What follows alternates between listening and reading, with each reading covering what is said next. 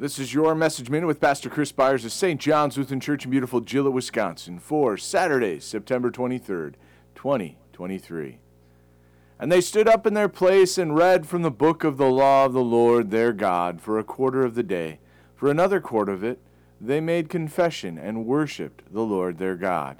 Nehemiah 9, verse 3. At the end of the Babylonian captivity of the Jewish people, they returned to Jerusalem to rebuild the city and the temple. In this time, the Torah was found. In this verse, it is translated as law, but many say it is better translated as the teachings.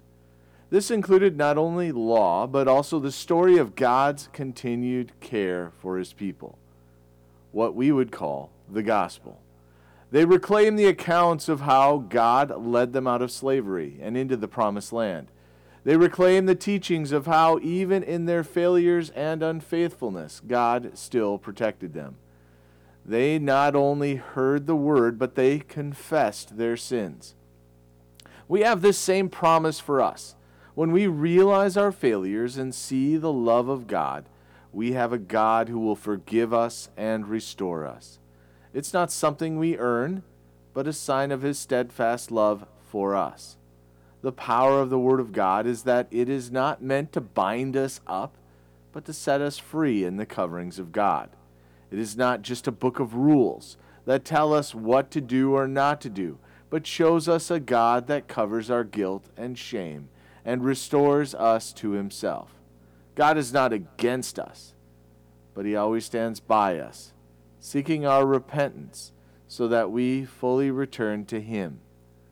The word is a word of restoration and promise.